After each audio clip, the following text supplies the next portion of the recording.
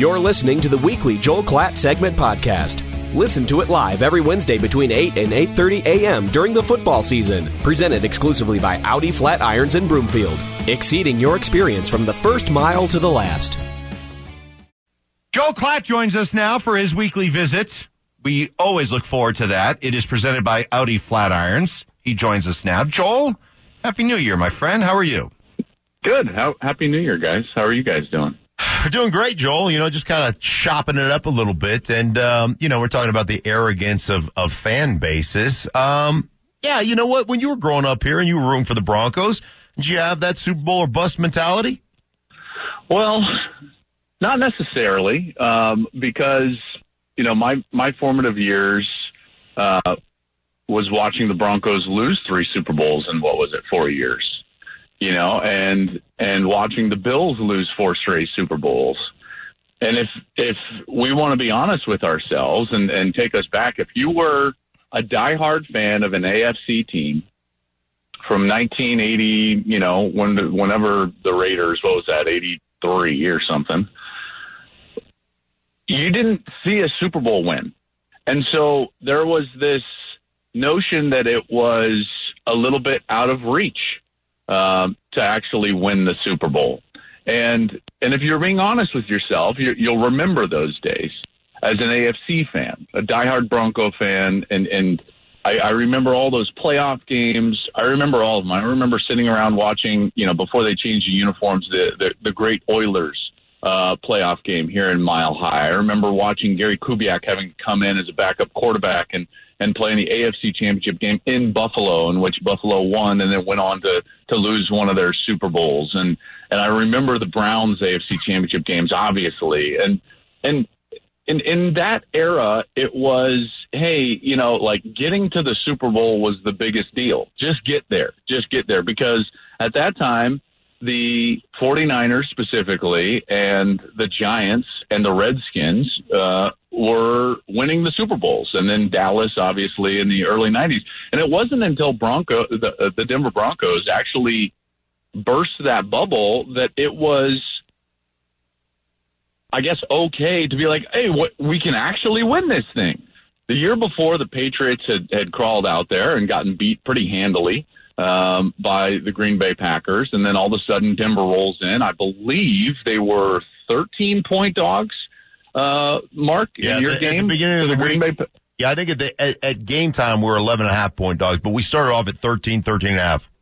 That's right. And so that win by you guys it shook the entire NFL, and it shook the fan base. It was euphoric because there was a sense that we didn't think it was possible. And I remember John Elway talking all the time, at least publicly. I don't know what he was saying in the locker room, but obviously publicly he was saying, just give me a chance in the fourth quarter. That's all I want. I'd been in through all these Super Bowls, those 3 Super Bowls. We didn't have a chance late in the game, and that was his biggest strength, was having a chance in the fourth quarter. Then after you guys beat Green Bay, that next year it changed. And it changed for all of us as Bronco fans, because that next year you guys started out, I believe, 12-0 or 13-0 before losing to the Giants late in the season, and you lost another game as well late in the season, and Minnesota had gone 15-1, but it was like, listen, all comers, let's go, we're the best, we're going to win the Super Bowl. Even when Bubby Brister was playing quarterback for that, a heavy majority of games during that season, it was still, hey, Super Bowl or bust during that season. Even the next year, as Brian Griese took over, and there was some controversy about that because Bubby was so well loved in the locker room, there was still this sense that, hey, this is still a team that's going to go win the Super Bowl.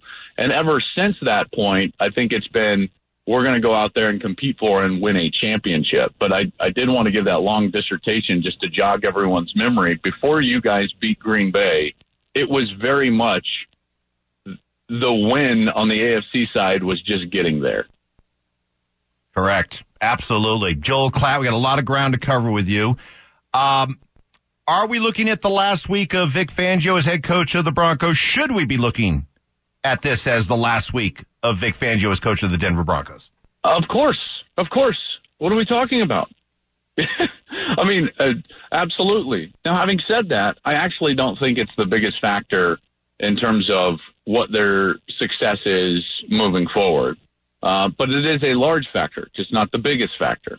And, I just don't believe that he has proven that he can be the head coach of a very successful organization. He has proven, time and again, by the way, but has proven, even here in Denver, that he's an exceptional defensive coach.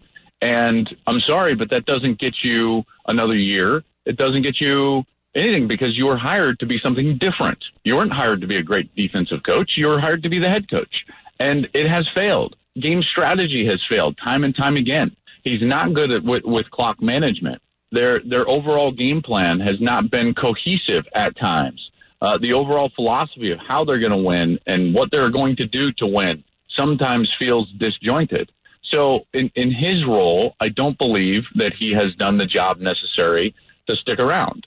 But having said that, I don't think it's the biggest factor towards future success. I still think that resides in the quarterback position. Oh, okay, quick follow-up then. So is there part of you that believes that Vic Fangio can still be a good NFL head coach and that he can't truly be evaluated as such until he gets that kind of quarterback?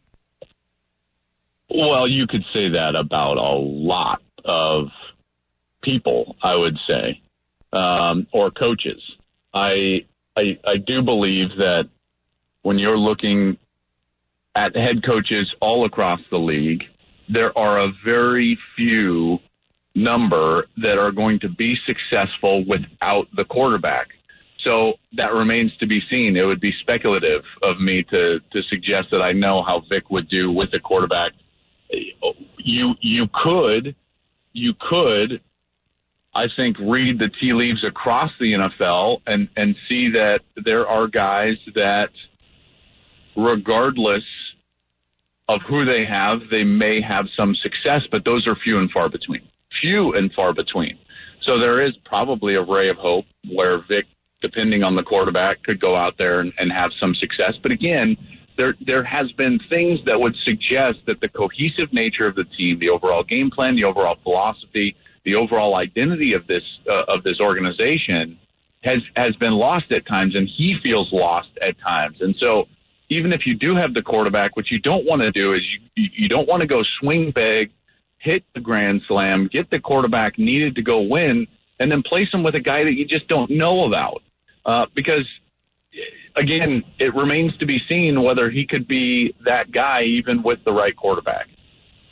Hey, you spent a lot of time in college football, obviously, and in Michigan, and the rumor out there right now, Jim Harbaugh potentially coming back to the NFL. I don't know if that's just a ploy to get one of those $100 million plus contracts that college football just seems to be giving out. But you've spent some time with him. You know Jim as well as just about anybody could know Jim, I suppose. What do you think about his potential coming back to the NFL, and would he fit here in Denver?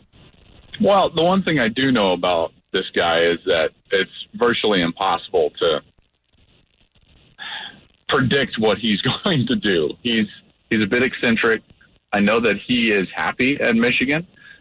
Doesn't mean he won't leave. I don't think he's doing this as a ploy for money. If he was doing this for a ploy for money, he would have never agreed to the contract extension that he agreed to this last season, in which it cut his pay from previous years in half.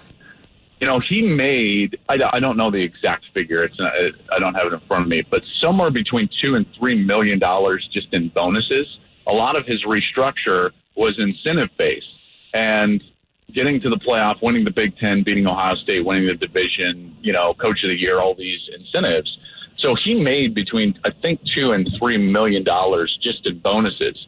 I don't think that money drives this guy, because he turned around and said that he and his wife, I believe her name's Sarah, are donating every cent of his bonus back to the athletic department to try to help with all the people that had to take pay cuts during the pandemic. So I don't believe that this guy is motivated to try to just go get his bag of money.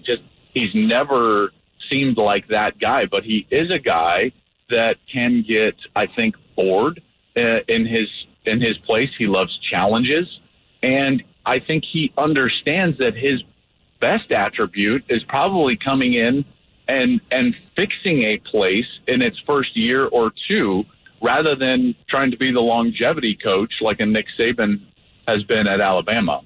So having said that, I don't know. I really don't. I would find it hard to believe that he would go to the NFL. He seemed very happy. He seemed very happy with his new young staff. His family loves it there, obviously, and they're having some success at Michigan. So I would be a little bit surprised, but it wouldn't shock me. Explain his brilliance. Explain his genius to us. What has made him so successful wherever he's gone, whether it be college or the pros? You mentioned he's eccentric, Identity. but what? Yeah, well, okay. Then what's his genius? Well, it's that he understands how he wants to win football games. It's identity. You see, I'm a firm believer, and I think most people that have been around football and seen successful football, they will know this deep down in their core, is that great programs or organizations have a rare and unique insight into who they are. They know who they are before they know where they're going. You know, Bill McCartney used to start every single team meeting in the spring and then again in the fall camp, and this is what made him so brilliant is he would talk about identity, and we got to know who we are before we know where we're going to go. And before we're going to define goals, we're going to know who we are. We're going to know how we work. We're going to know the identity in terms of what we are as a football team. Jim Harbaugh has that. He understands what he wants his teams to be, how he wants them to work, and what the philosophy is going to be in order to go win. They're going to play good defense. They're going to play hard-nosed football. They're going to run the football. They're going to do all these things that he has done throughout his career. Now, there have been seasons where he strayed a little bit, trying to chase things here and there. He chased the spread offense for a couple of seasons and then came back. But when you really come down to it, the guy understands his identity, and it's what has allowed him to have success, guys, everywhere that he's been. And for all the detractors for Jim Harbaugh, this guy goes in there and he understands how to give a program an identity and a winning identity. He did it at San Diego. At San Diego, he went in there where they were a nothing program. He took them, and by the time he was gone, they were an 11-win conference champion. Stanford was a nothing program. He goes in there. By the time he's leaving, they're having Heisman Trophy finalists. They're competing for the Pac-12 at the time, Pac-10 at the time. They've got draft picks. They're playing in BCS bowl games. They're at the top end of college football. He goes to San Francisco. They were a middling NFC team, and all of a sudden he's in the NFC Championship game year after year. Even taking Colin Kaepernick to the Super Bowl, for goodness sakes, being 5 yards from winning a Super Bowl.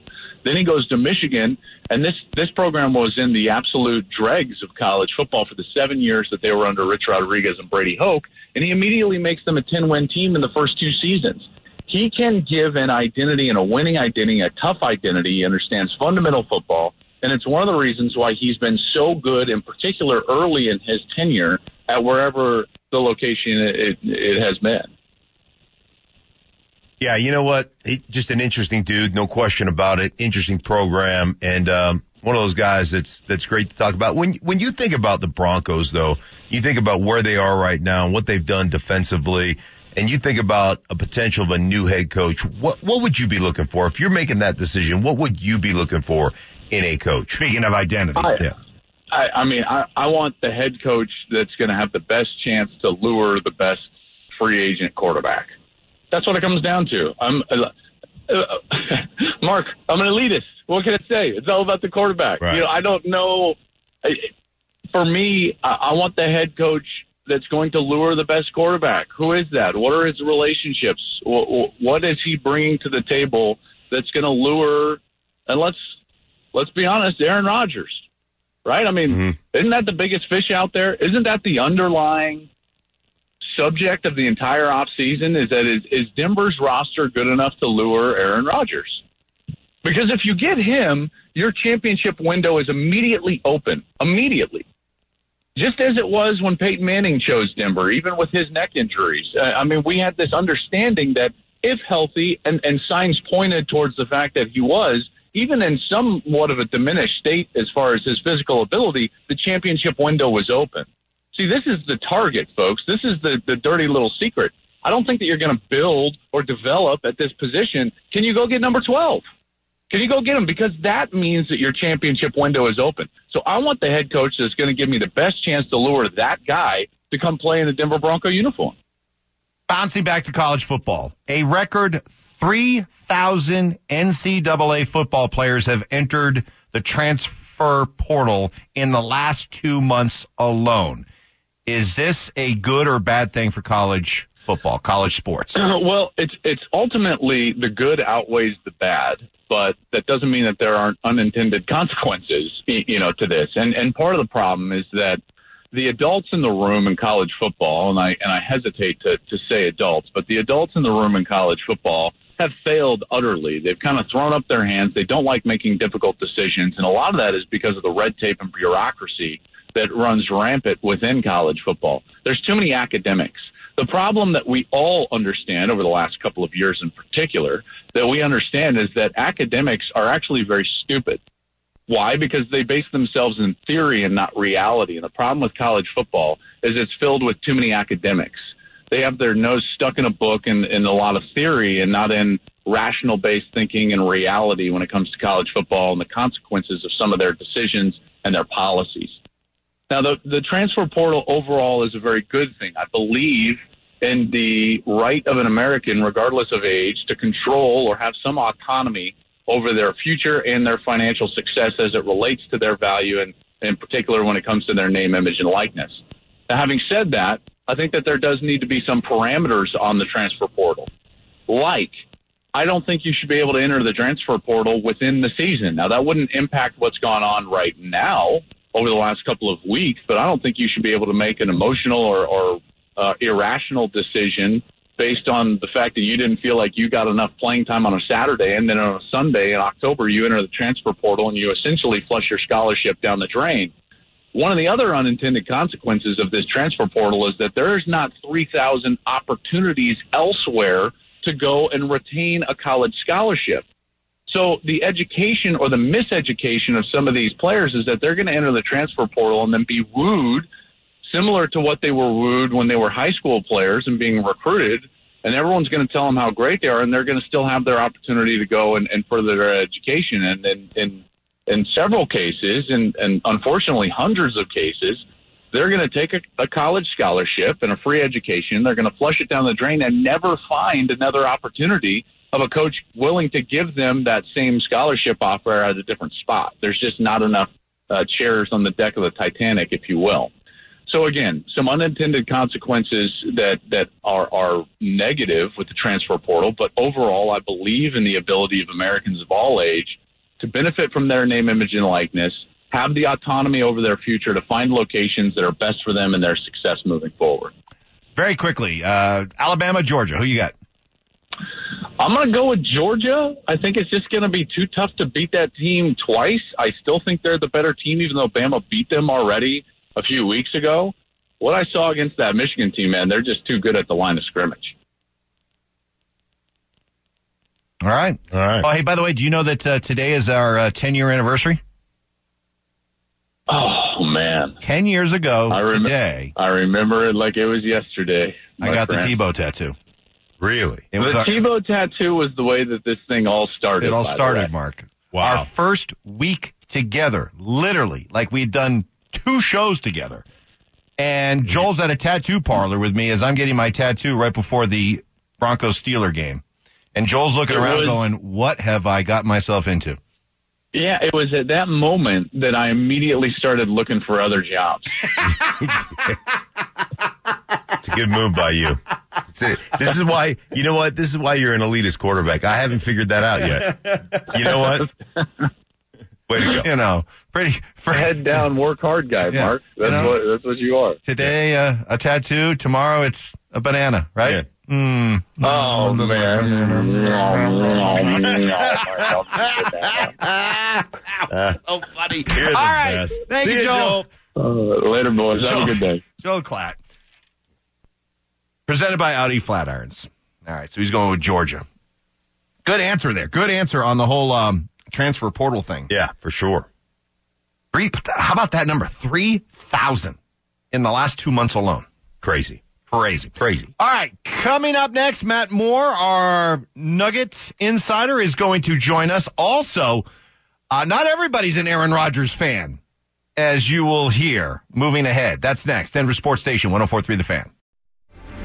Hello, this is Ryan Watson, Vice President and General Manager of Audi Flatirons and Audi Boulder Service. When was the last time a dealership delivered the experience you were looking for? Have you ever felt that buying a car was solely about making the sale? It should be about the relationship, beginning with your commitment to do business with us and continuing through the years to follow. Our team is dedicated to exceeding your expectations from the first mile to the last. Come see us in person or visit us online at AudiFlatirons.com or AudiBoulderService.com.